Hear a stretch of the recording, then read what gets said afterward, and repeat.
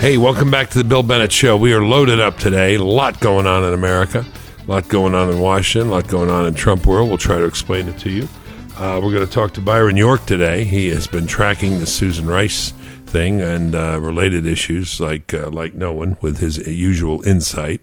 And what do they call it? Footpad? What is it? Footpad journalism? No, it's, you know what I'm shoe leather. About. Shoe leather footpad. Been watching too many of those insole commercials, right? Shoe leather journalism. And then we'll talk to Tom Joscelyn. He's our go-to guy on terrorism. Foundation for Defense of Democracies. He's affiliated with them, and he knows a ton. Then, of course, your favorite Steve Wynn. We'll talk to Steve about when he lost the romance or the interest, the attraction with Barack Obama. All right, let's get started with Byron York. Byron is the chief political correspondent of the Washington Examiner, Fox News contributor. Oh, man, we don't need to think about things to talk about. Holy smokes. Can we start with Susan Rice? Holy smokes. Yeah, we can start with Susan Rice. I think what was interesting is on Tuesday, the world got a chance to hear from Susan Rice after the Bloomberg report had identified her as the person who was seeking to unmask Trump persons. You know, I've been struggling in my writing to describe, you know, we're talking about Trump or Trump aides or associates. I'm thinking about Trump world people, Trump persons, something. We'll call them Trump persons. So she is, you know, sort of revealed to be a person who was involved in this. She comes on Andrea Mitchell's show on MSNBC, and she says, well, yes, there is something called incidental collection, and yes, there's something called unmasking, and yes, on occasions I did it, but as far as this particular case is concerned, I have no idea. I don't know what anybody's talking about. So really didn't move the ball very far forward. Now, did she deny, did this constitute a denial of what she had said earlier on TV on PBS? Well, she actually hired some PR people who sent out notes saying that actually her PBS comments were taken out of context, and she was actually referring, when she said, I know nothing about this, she was referring to sort of the larger subject of what Devin Nunes had reported, and I believe that was on the very day Devin Nunes had made this public. But, I mean, the fact is, she's still saying, I don't know what they're talking about. I don't know what they're talking about. So I'm not sure that it's her line on Andrea Mitchell was very different from her line on PBS. Well, what's wrong with this? I mean, what do we know that she did that she's not agreeing to, admitting to?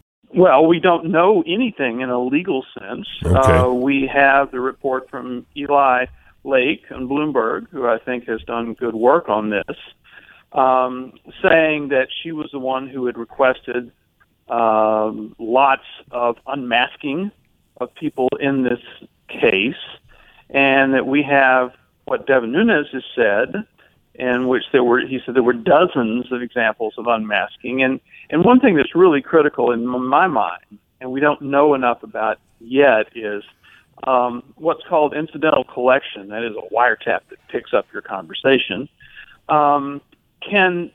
Involving what's called a U.S. person can be a couple of things. It could be two foreigners talking with each other, talking about Donald Trump. And so the name Trump would come up in a transcript or a report of that conversation. But Trump wasn't a party to that conversation. He wasn't wiretapped in that conversation. So that's one thing, and I view that as much less serious. But then there are the conversations to which some Trump person was actually a party. Such as the Michael Flynn conversation, when Michael Flynn is talking with the Russian ambassador, and it's bugged and transcribed and leaked. So that's pretty serious. Now, is she not supposed to be doing this? I read a column by Andy McCarthy, I'm sure you read it, pointing out that she's the national security advisor to the president. That's staff, right? That's personal staff to the president. She's not the head of NSA. Or NSC. She's not the head of NSA, and I think one of Andy's key points was that she's not an investigator. Right. The FBI investigates this stuff domestically. Okay. The CIA investigates this stuff internationally. And so what's her role? And Yes. in that, if you look at it that way, it's hard to find a non-political role. Okay. Now, okay. Here's a theory.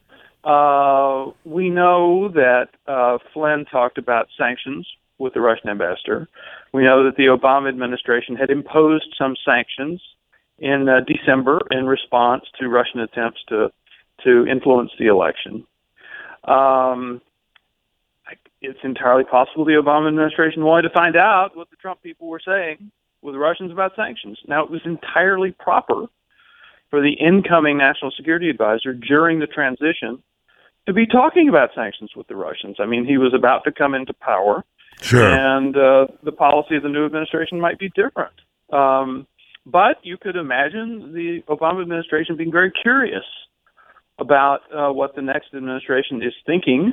And if there were wiretaps that picked up that thinking, in this case they did, gosh, that would be interesting. And then they'll just leak them to the press in an effort to influence the whole political debate. So we know it happened once. What we don't know is whether it happened more. Do you think, tell us what, if she does testify before committee, what would constitute something illegal? Just unmasking, I take it, is not correct, but sharing that with other people is, or sharing it with the wrong people, or sharing it with the press? Yeah, sharing it with the wrong people would be definitely bad. And then it's entirely possible that it's not illegal for her to do this. But the question is, did she read or view a transcript or report of an intercepted communication in which Donald Trump or his aides or his associates were a party? I mean, that's kind of what we're talking about, right? Was Trump a spider? Yeah, absolutely. And so, I mean, that's a really key question, and she would not answer it on Andrea Mitchell. And my guess is she won't answer it until she's forced to answer it. And even then, who knows if it'll be true. Will she be called? Yeah, I think she probably will, yeah. Yeah. All right, we're talking to Byron York, chief political correspondent of the Washington Examiner and a Fox News contributor. Two other things, I mean, amazing to me, and I've been around a long time, been around this town a long time. One is Democrats and some of the media stand up and say, you're just looking for an excuse to take your eye off the ball, and the ball is collusion in the election. And the response is, no, this could be pretty serious too, or this could be pretty serious. And by the way, you've been looking at this collusion here for a year, and you still haven't got anything of substance. Do I have this right? You do have it right. I'm always careful to say that we have no public evidence of collusion. And we've had people who were privy to classified information saying they don't have evidence of collusion. We have Adam Schiff, the Democrat on the House Intelligence Committee, who certainly has an interest in talking up this affair, saying that there's circumstantial evidence of collusion plus evidence of deception. I guess that could, like the Michael Flynn issue, could be that. So we just don't have a lot, and unclear what new evidence there is to get. I mean, there will not be any more phone calls from October 2016. They're not happening anymore. There's this finite set of evidence, and the FBI, we know from James Comey, has been investigating since July. So, who knows? There's this other odd thing that I know you've noticed. I did my own little research project yesterday. I turned on Fox, and they were talking about Susan Rice. I turned on ABC, CBS, and NBC at the 7 hour when they go on with their big morning shows. No mention, at least not in the first 5 minutes. Mm-hmm. And then went to CNN and saw something I'd never seen before. Don't look over there. That is a false story. CNN was saying, and they were playing clips from, I think it was Don Lemon the night before, but they were saying, and the banner across the bottom, the crawl and everything was, Fox peddling false story about Susan Rice. Has it ever gotten to this point before? I haven't seen it before. I was actually kind of dumbfounded by that. I was astonished. I saw the Don Lemon clip, and I think Chris Cuomo said basically the same thing the next morning. And CNN had this reflexive instinct to shoot down this story before even reporting the story. And I can't explain it, actually. I mean, look, I listen to CNN some in the car, so I've heard 30-minute chunks of them occasionally. My feeling is that they've been quite negative and sometimes snarky about the Trump administration generally, but this was really astonishing. And by the way, other news organizations that felt the need to jump to Susan Rice's defense actually did at least report the story. CNN's posture was very, very odd. Very odd. Boy, I mean, there just seems to be at war. Okay, now, two other things. I'm in North Carolina. I've been here for a while. I'm going to stay here through Easter.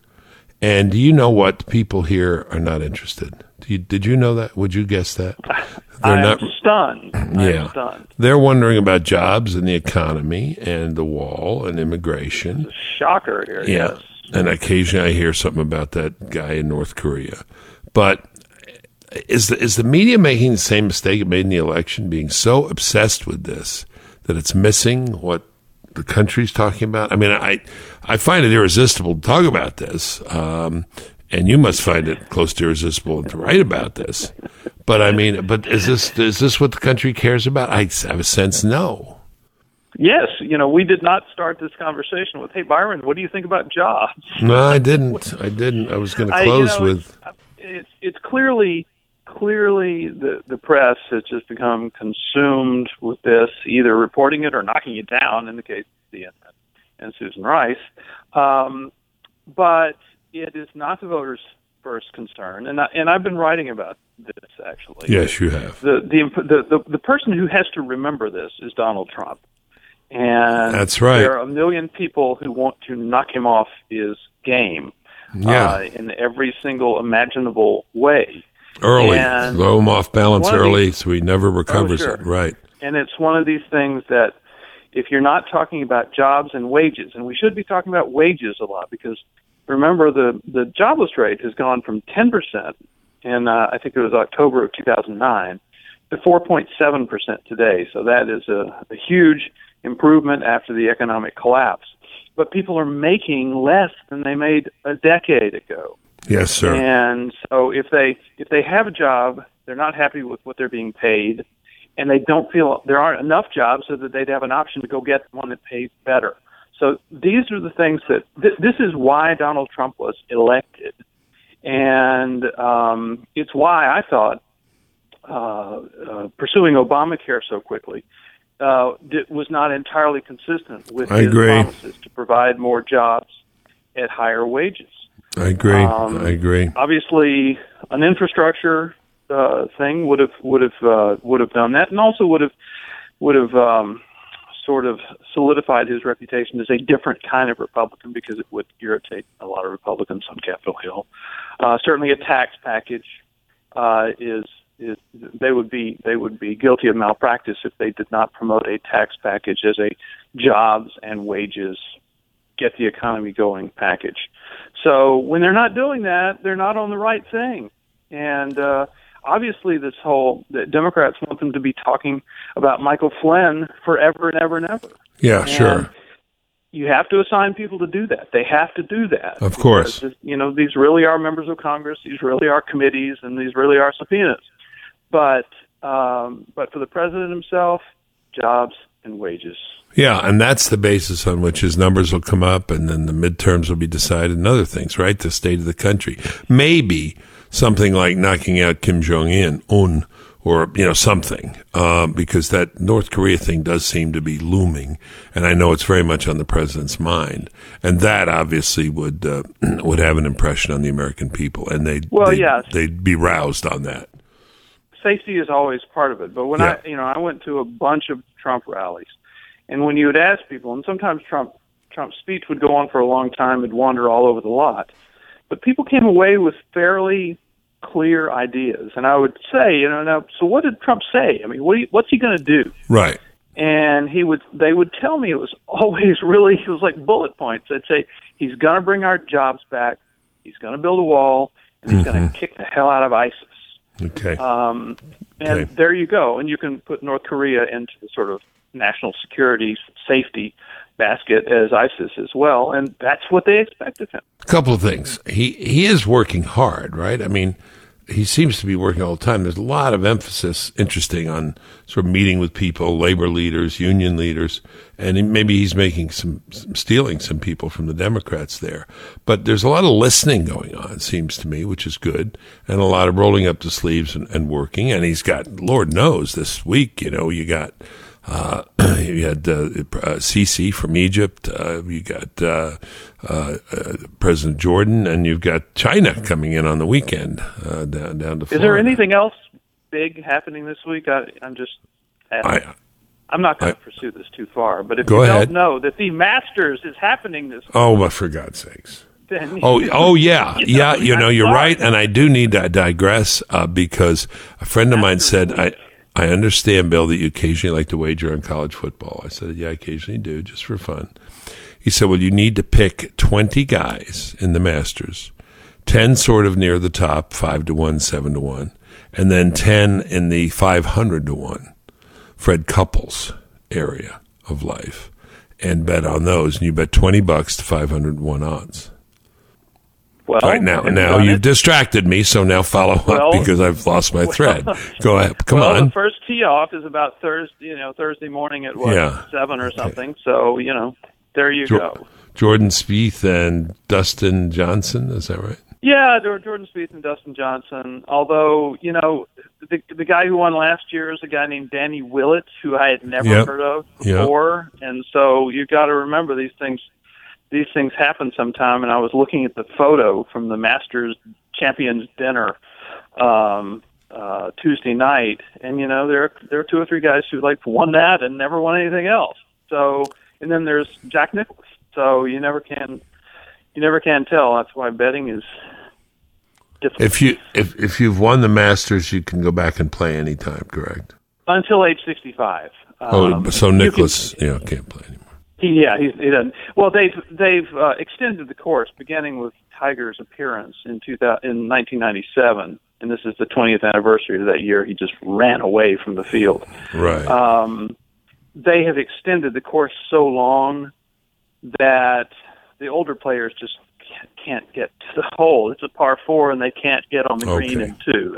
And these are professional golfers who've won the Masters. They don't want to go out and embarrass themselves. Right. Chris, are you wondering what we're doing? No, this is great. This is okay. Fine. Let's go back. I'd prefer to talk about this. All right, let me do this. Well, did you see your not your Alabama, but did you see the defeat of the Connecticut women's team by Mississippi State? I did not. Yeah, and then South Carolina women. I watched an entire women's game. I've never seen an entire women's game before, and that's all I'm going to say about that. Okay, let's go. There was a women's golf tournament that was in the news, but let's stop right there and go back to our. Let's go back to Obamacare. They're talking about a revisit here. Trump Care 2.0. Now, I don't know anything about the details, and Paul Ryan says he doesn't either. We don't have text yet. Presumably, he knows something, but they can't even bring this up in public unless they have agreement ahead of time. Correct? They can't have another public. This is. No, you mean blow it up again? No, they can't do that. Right.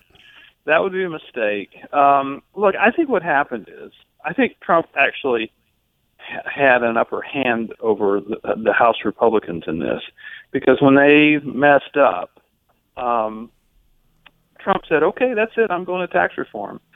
And they were, wait a minute, we've spent 7 years yelling about this. I mean, we cannot just try a bill really quickly, not get there, and then say, okay, that's it. Sorry, no more repeal of Obamacare. So they have to do something. I mean, they're locked in. So, whether that meant going back to the drawing board, starting afresh, or whether it meant trying to fix the bill that they had, I don't know. I do know that the Freedom Caucus guys had been very smart in their working conservative media. Mark Meadows, Jim Jordan came and spoke to us and some of the editorial people at the Washington Examiner. I'm sure they've gone and talked to everybody else. And they presented themselves as just the soul of reason. Yeah, there are these 12 Obamacare mandates, and they would have only repealed 2 of them, and all we asked is that they repeal 2 more. I mean, and then we could get there. And so they presented themselves as having made very, very reasonable demands. And then, of course, the moderates are angry at them and accuse the Freedom Caucus guys of moving the goalposts every time, so much so that they're apparently not even talking to each other.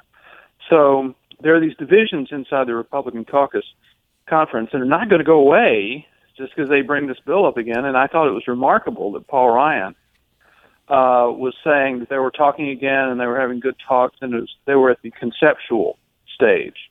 And I thought, 7 years, guys. Yeah. And you had this bill that was in legislative language that you were going to try to vote on just a week or so ago, and now you're at the conceptual stage. So it sounds kind of like back to the drawing board to me. But I guess what's driving this, at least I heard this from someone in the White House, is they got to have some clarity on this in order to go ahead with the tax package. Yeah, that's always been this situation.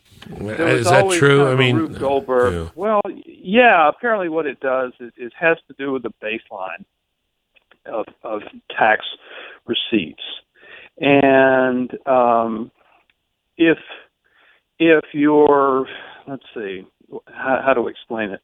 Obamacare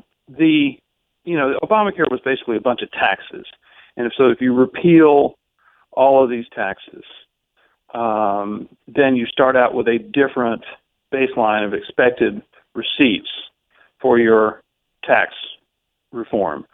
So you can cut more and still conceivably get to a balanced budget.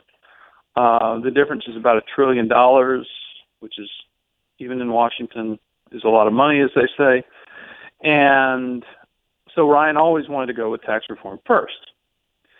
But it created the situation where, I always want to go with Obamacare first, but it created the situation in which Obamacare could only be done by reconciliation because of the filibuster in the Senate, and they had to do Obamacare in 3 parts. And then it all had, the first part was the bill they were going to pass, and then Tom Price was going to do this stuff at HHS on his own authority, and then there was going to be another bill that somehow magically would just pass in the Senate, even though it couldn't be passed through reconciliation, and then they could do tax reform. It's just this Rube Goldberg structure that, it fell apart. And so if they tried again, it could fall apart again. Okay. I don't know. Can I leave you with one bigger question? Oh, please. Yeah, sure. Well, the bigger question is, how many Republicans really want to repeal Obamacare? I don't know the answer to this question. Not as many as you'd think from the noise, right? I think that's probably the case. That's all I'm getting at, is that you got 237 Republicans in the House. How many of them really want to repeal Obamacare if they felt like they wouldn't lose in their districts because of, or get primaried because of it? How many of them? I don't know. Yeah, historic question. How many Democrats wanted to lead with this back when? The only note of praise I'll give for Chuck Schumer, he said it was a mistake. It was a mistake, to start with Obamacare. Should have done, the jobs and economy. So. Yeah, well, they did it, and they passed it because if you remember, they had 60 votes in the Senate for a period of 134 days. That was it. Yep. That was the time between Teddy Kennedy had died. They were putting him down at 59. Massachusetts changed its rules, its law, to put Paul Kirk in.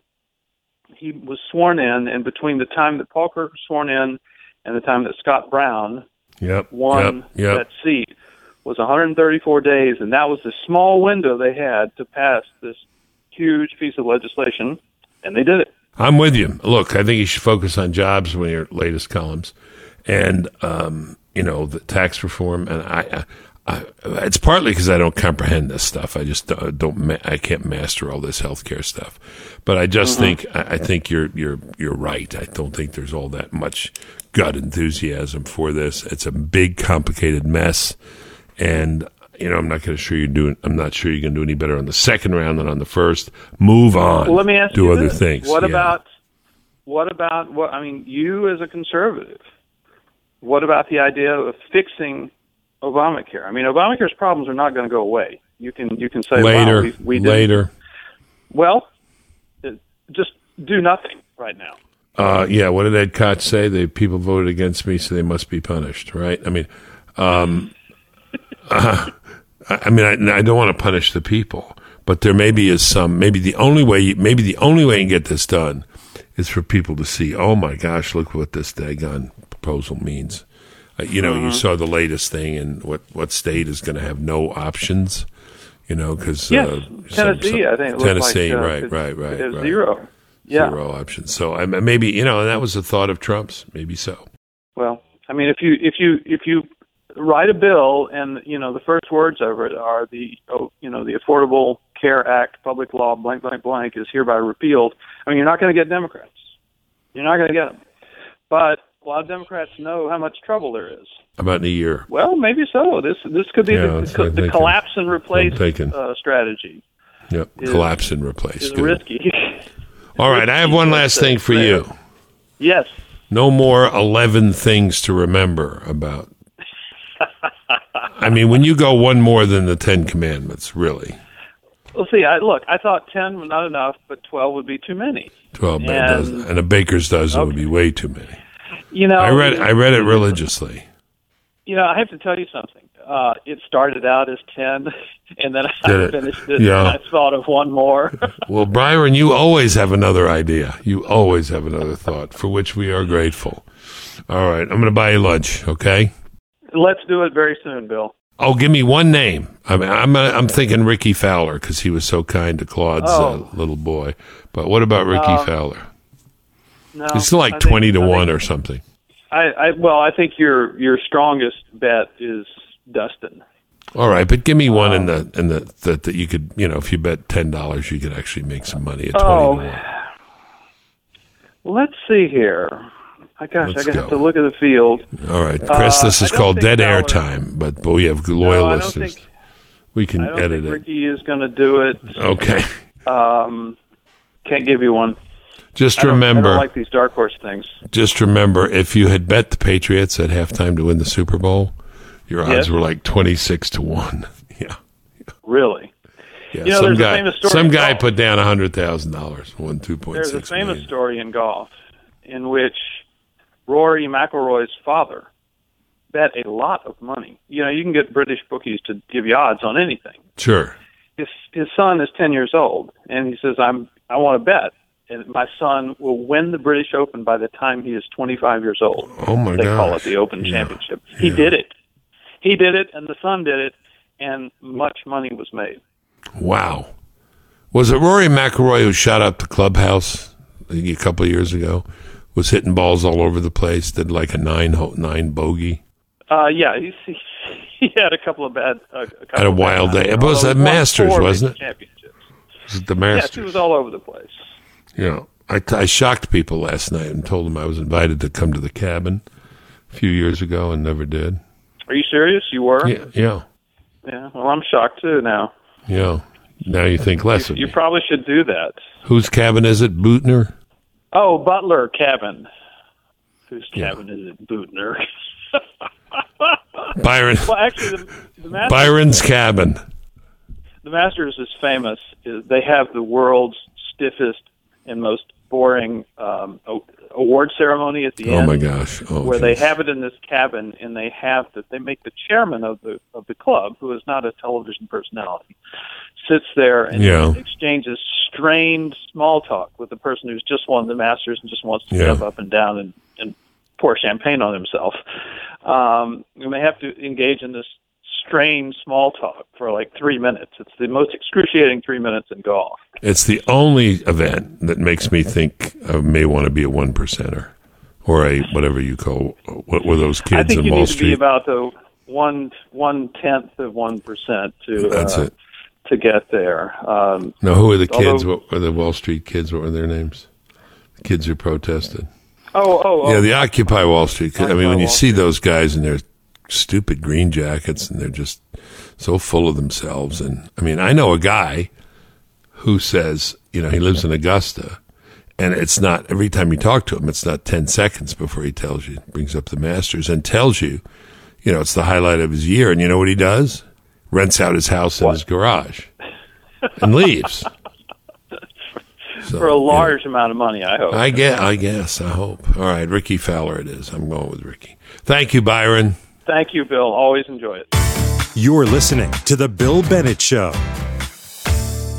Our featured guest today is Tom Joscelyn. Tom's a senior fellow at the Foundation for Defense of Democracies, and he's the senior editor of Long War Journal, and he is our go-to guy on terrorism and terrorists. Tom, thanks so much for joining us. Oh, thanks for having me, Bill. I want to focus on the Middle East, the president's meeting with the President Sisi and other things. But we have been covering a lot on this podcast about North Korea. I just wonder if you have any comment. You know something about long wars and short wars. Just curious what your thoughts are. Well, on North Korea, I think it's fairly obvious that we shouldn't be making numerous concessions to them as we have in the past to try and bribe them out of the nuclear program that the regime has committed itself to. And I think the flaw in the past was that if we just, in the American thinking under both the Bush and the Obama administrations, was that if we just sweeten the deal enough, we can change their calculation on this. And I think it's proven now that you can't change your calculation on this, and that this is a menace that is going to threaten us in the near term. Tom, North Korea, we've issued warnings, and now we've said everything's on the table. I guess my question is, do you think President Trump will act? What do you think he might do? I don't know at this point. I'm not sure what the policy thinking is inside in terms of trying to game out North Korean behavior and how to actually change it and how to actually respond to it in a way that makes sense. I'm really not sure. I think, the truth of the matter is this is yet another sort of bipartisan foreign policy failure going across many years that the Trump administration now inherits. So they're left with this incredibly thorny issue that there's been very little good thinking or good policy making on for many years. And that's one of the things that gives somebody like me a lot of concern, especially with the new administration sort of in flux in terms of what its foreign policy agenda is going to be and how they're going to think about the world. Basically the world doesn't give you a lot of time to figure it out. And this is a very complex problem that needs to be figured out. Yeah, you do know something about the mind of terrorists, therefore the mind of some lunatics. This looks like a lunatic with big weapons. What do you do? Yeah, I just think that the flaw in the thinking is that, that humans are inherently rational and that change the calculation, the cost-benefit analysis in a dictator's mind, and therefore that will necessarily influence his behavior. And that's simply not the case. In some cases that may work, but in this case, in North Korea, it has not worked. There have been multiple attempts to bribe them, and it just hasn't worked. Right. Okay. Yeah, this is no rational mind. Let's talk about President Trump's recent meeting with the Egyptian President El-Sisi. What do you make of it? What do you think of the Trump administration's approach compared to Obama's? Well, I think Egypt is another, thorny problem in a number of ways. I think Sisi is committed to fighting the jihadists and Islamists inside Egypt, of course, and I think obviously that's a good thing from our perspective, or at least should be. I think there's some people in the foreign policy establishment who are effectively pro-Islamist, pro-Muslim Brotherhood in Egypt and ignore all the nasty things the Muslim Brotherhood did as it was attempting to rise to power and to consolidate its power inside Egypt. Under the president under Morsi's presidency, you had them effectively cutting deals with the al-Qaeda jihadis in the Sinai and elsewhere that were very lucrative. In fact, the head of al-Qaeda, Ayman al-Zawahiri, recently issued an audio in which he described why he was, quote-unquote, so lenient on Morsi and the Muslim Brotherhood during their time in power. And basically his argument was, hey, look, they were letting us do what we wanted to do. So there's a real issue there that I think is not addressed fully in a lot of the conversations about Egypt. Now, on the flip side, of course, Sisi suppresses all dissent, not just Islamist jihadist dissent. He's not allowing for an effective civil society to sort of grow underneath him. I think that's the main concern. I think there's a lot of legitimate concerns there. The question from our perspective as American policymakers is however, not to try and put our own sort of ideological views of the world ahead of that and say, Sisi basically is a bad guy and he's a dictator, so therefore he must go, without any sort of thinking about what comes after it. And I think too much of the foreign policy thinking, both in terms of internationalists on the right and the left, has been sort of papering over those day after sort of concerns and just advocating for Sisi to step aside or, some other sort of major revolution in the Egyptian regime, which I don't think is going to happen. Right, and we don't want that to happen, right? I mean, we don't want Sisi to step aside, balancing both sides of what you've just said. I mean, I think the problem is that you're constrained by reality, and this is, Bill, I talk about this a little bit, and I sort of joke about this, but, there's a foreign policy thinking on both the right and the left. I think it's very naive. There's some real naivete in terms of looking at the world. And this isn't to say that I'm blessing everything that Sisi does or I'm endorsing everything Sisi does, but, look, we are constrained by reality here. The idea that America is going to be able to remake Egypt or Egypt is going to be able to remake itself in some peaceful, orderly process that is beneficial and a boon to everybody throughout the region and the world and to American interests, I think is a pie-in-the-sky type of an assumption. But that is the implicit assumption for the people who just make Sisi the object of their sort of, disagreements and of their policymaking, Yeah. No, I remember the Arab Spring and all that was associated with it. You just said Boone. I was thinking of Pat Boone, April Love. I mean, that was kind of the music to it. All would be wonderful. All would be flowers in spring. Well, Bill, one of the things we've dealt with in the Arab Spring, and Mike Morrell actually talks about this in his book, so there were very few of us in the counterterrorism world, and I mean very few. I can count on one hand the number of people who were saying this, that did not go along with the Obama administration's argument that the Arab Spring was the end of jihadism. This is how completely rotten some of the thinking is. In 2011, 2012 even, you would have people, firmly advocating the idea that the Arab Spring, these uprisings, meant the end of al-Qaeda-style jihadism. And not only did, of course, al-Qaeda blossom during the Arab Spring, but then even a more virulent form of jihadism in the form of ISIS arose out of al-Qaeda, broke off from al-Qaeda, and became its own international menace. And so the actual reality, again, was exactly the opposite of these foreign policy assumptions that were made about the region. I think, again, I look at these examples, and to me, I think we have a major problem in terms of bipartisan foreign policy thinking. I think it's pretty much rotten, and I think that people are not really paying attention to reality. Well, I wish they listened more to you. I know our audience appreciates you. We're talking to Tom Joscelyn, Senior Fellow at the Foundation for Defense of Democracies, Senior Editor of Long War Journal. Another meeting, the President, right on the heels of Sisi, is the King of Jordan. What about that? Well, I mean, the King of Jordan is, of course, a valuable ally in the fight against jihadists, and both ISIS and formerly al-Qaeda, of course, too. But I think there's a lot of things that Jordan and security services do that are on the right side of this fight and a big help to us. I've expressed some concerns, as some of my colleagues have as well, that sort of Jordan has allowed some al-Qaeda actors to be a little bit more permissive in the last couple of years because they see them as a hedge against ISIS. And this, including one of the top pro-al-Qaeda clerics on the planet, a guy named Abu Muhammad al-Makdisi. And I think this is a big mistake because basically what they're saying is that, hey, listen to this al-Qaeda guy, he's got it right and ISIS has got it wrong. And I think we should make the anti-ISIS argument without referencing al-Qaeda, Okay. That doesn't make much sense. But be that as it may, Bill, there's no question that Jordan is a valuable partner to the U.S. and the GID there and everything that's going on. I mean, there's no question that the Jordanian government is a very staunch ally of the U.S. in this fight. I want to try to squeeze in three more questions. Mosul. We've been hearing about Mosul and the battle for Mosul for a long time. Are we really prevailing there? It seems to be going on very long. And is it important to prevail there? Well, it's definitely important to prevail there. But the means by which you prevail there is important. I mean, part of the city, much of the city is being left in ruins, of course. And with that being said, we're not seeing a swift victory over ISIS. So it seems like we have the worst of all worlds here with a slow grind in Mosul in which part of ISIS is fighting to the death, but probably part of it has slithered away. And it's basically not leaving much behind in terms of a civil society in Mosul whatsoever to start rebuilding once the inevitable fall comes. And this has been going on for many months now, of course, trying to retake Mosul. And, I just look back at sort of history and sort of the history of military campaigns, and I don't consider myself a military expert by any means, but it seems to me this is taking an awful long time for us with a superior military force that we have to eject them from the city. Yeah, I was hoping we'd see more and quicker with this team, but we'll see. Now, the news, of course, today over this week has been about Syria, chemical attacks, apparently.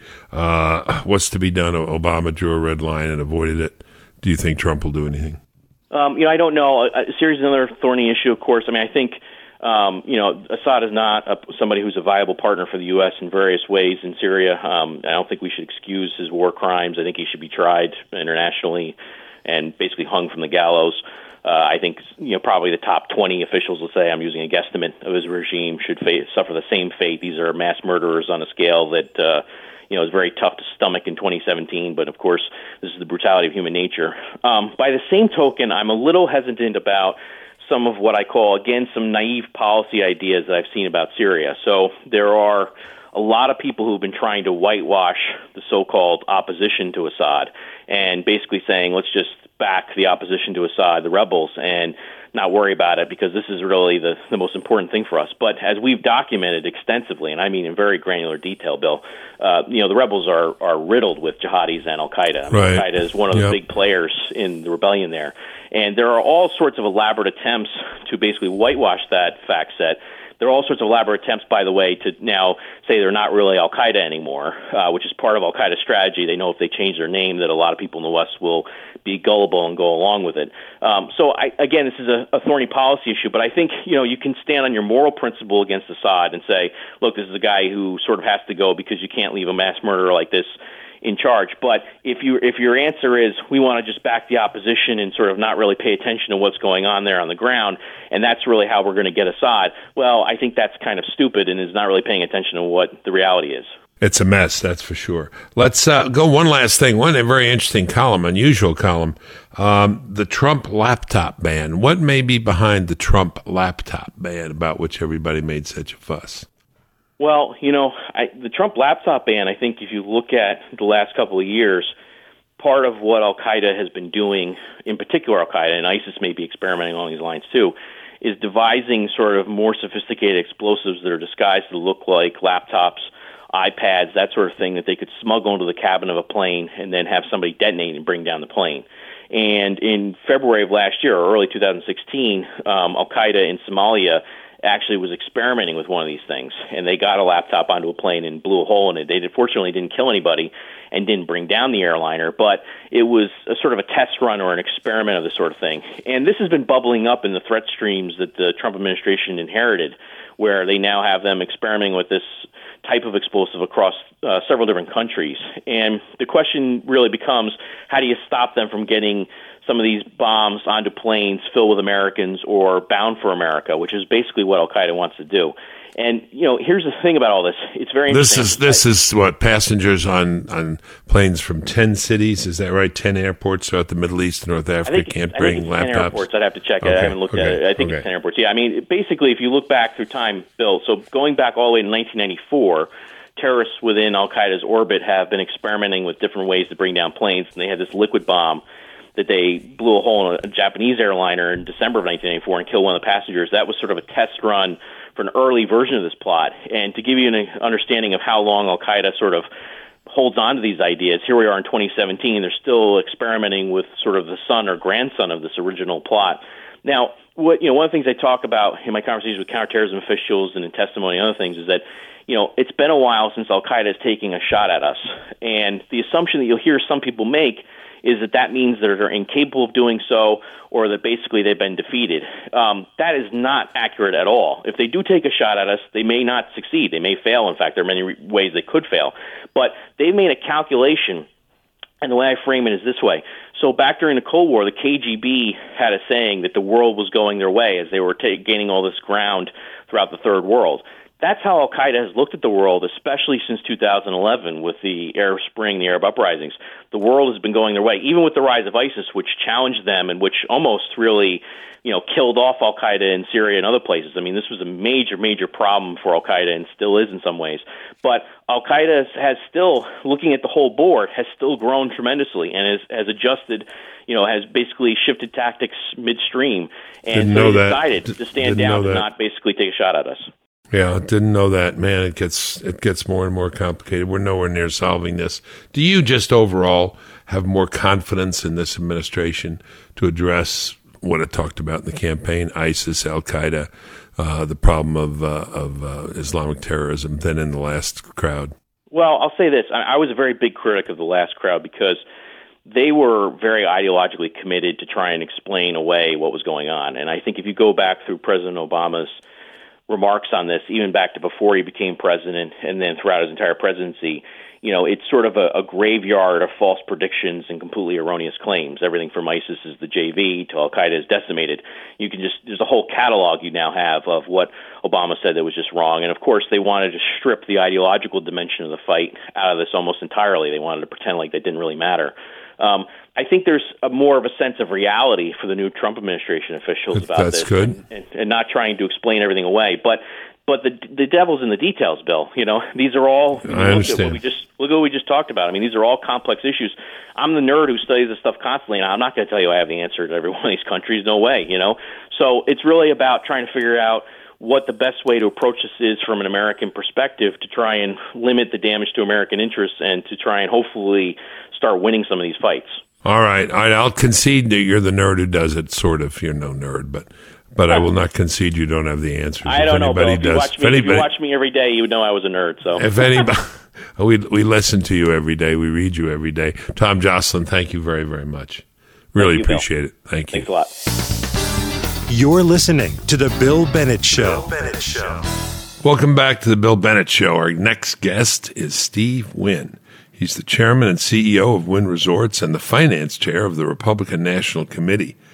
Now, for years, Steve has supported both Republicans and Democrats, but something happened during Barack Obama's presidency that moved him to the Republican side.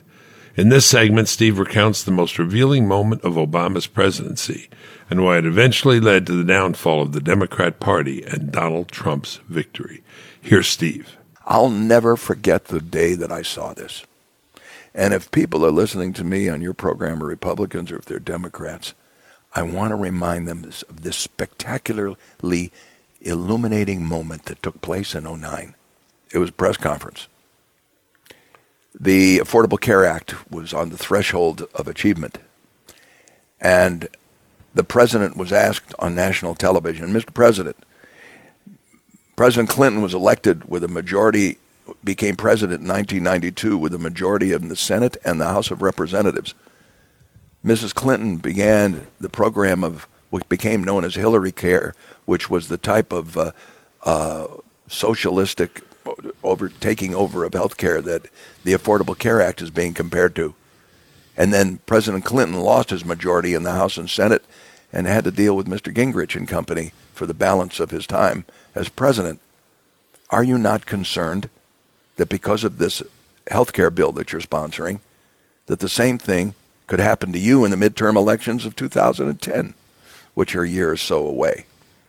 And Barack Obama looked at the camera and said, well, there's a big difference between the Democratic Party in that situation in 1994 and now. And the reporter, led properly to the next question, said, what is that difference, Mr. President? And I watched it with my two eyes. And Barack Obama looked at the camera and said, in 1994, the Democratic Party didn't have me. Me. That level of arrogance. Yeah. I don't care who you are. I don't care how hot you may think you are. I don't care how much money you've made or how many Super Bowls you've won or how many elections you've won. No human being who's healthy should ever have that kind of arrogance. No, you are absolutely right. You are absolutely right. Narcissism, I think, is what it is. What it is narcissism and arrogance that is very troubling Because a person who's capable of saying those words is the kind of a person that will make a deal to take 5 terrorists, leading terrorists, and turn them over for a deserter in the Gitmo deal. A man with that kind of arrogance is capable of appointing someone to the IRS to supervise the tax collection and be active in a senior management area of collecting the taxes from Americans who, when questioned about a criminal event, a government officer takes the Fifth Amendment against self-incrimination. Those kind of things are the first time I ever saw anything like that in government. Yeah. Maybe I'm too old to be disillusioned, but apparently not. Let's talk about President Trump. I imagine, first of all, just by way of translation. Fun to say it, isn't it? Yeah, it is. Been a friend of mine for 32 years, President Trump. I'm getting used to. I know. It's still, I sometimes wake up and think, oh my gosh, he won. Holy smokes. I talked to you that night. I remember what you said, too. When you talk to the people that you call, and you were reciting some of the places and people before we went on air, do they vet? Do they say, now here's what you need to tell Donald Trump? All the time. All the time. Right. Yeah, and I quickly remind everybody that I don't get to tell the president anything. Yeah, good. Yeah, no, I mean. If he wants a nickel out of me, he better. No, they don't talk like that. Well, first of all, I'm on the stump here because of personal reasons to try and preserve a Senate that's Republican. Yep. And a House that's Republican. Yep. With the hope and the prayer that they do the right thing in making a better life for more Americans and dealing with problems that are screaming for solutions at the moment. That's why I'm out there.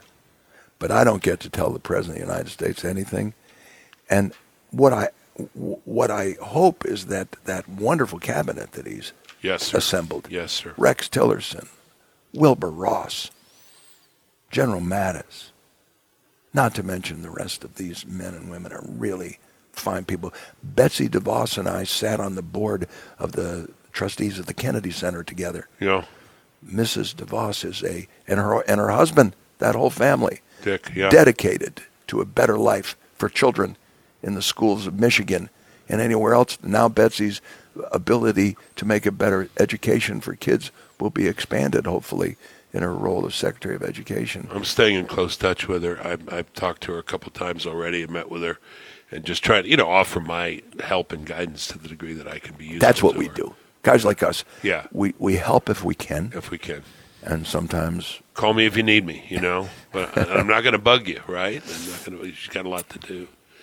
I might bug someone under certain circumstances. Yeah. Well, your calls get returned, I know. So far. Yeah.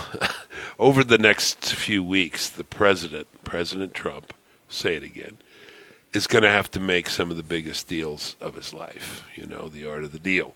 You've mentioned a couple of these things already, but he has to unite the party on repealing and replacing Obamacare. We're in the midst of that now. Pass tax reform, possible greater military action in Syria. He's meeting with the president of China here coming up. You know Donald Trump better than almost anyone else. Can he do this? Can he pull this off? He's working hard, that's for sure. I mean, even critics say the guy is working. He's working every day of the week, whether he's in Florida or Washington. I'm going to respond to that in a way that I think is relevant. We know that in spite of all of the bells and whistles, presidential power, we have learned throughout our American history, is, even under the best of circumstances, still limited by our Constitution. And a president, if he doesn't have the kind of support from the people that is represented by the House of Representatives and the Senate, that his reach, his ability to make significant changes to our society, to present and execute significant solutions to these problems, cannot be done on executive power alone. And so we take a look at the landscape that Donald J. Trump faces today. And the answer to the question about Donald Trump's dealing ability is less at issue than a bigger question. We know about partisanship now, and we know that the grasping for power, the unrelenting energy to hold power at any cost, seems to be the dominant theme in Washington. So, understanding that the House of Representatives and the Senate represent the people's voice at any given moment, who's ever in charge has managed to capture more neighborhoods and counties and states and cities than anyone else. And at the moment, that's Republicans in the House and the Senate. The argument is that, for example, in health care, that we got to do it all at once, that you got to repeal the Affordable Care Act. But then the politicians who know about the Senate rules say, well, we have to do it in steps. We can't really do the positive things that lower health care costs. We can scratch the Affordable Health Care Act with 51 votes with reconciliation, getting into the weeds of the Senate rules. But we can't really pass the kinds of things that will lower health costs and solve the problems in taxation and health care unless we have a 60-vote majority. I believe the time has come to recognize that the Republican Party, if it does not accomplish the people's wishes and come up with concrete solutions before the midterms, have a very good chance of losing the Senate or a grip on the House the way the Democrats did twice before in recent history with Clinton and Obama. All right, we have to leave it there for today, Steve. Thank you. That's a show, folks. Until next time, this has been The Bill Bennett Show, my brand new free podcast. If you haven't already, go to iTunes and subscribe.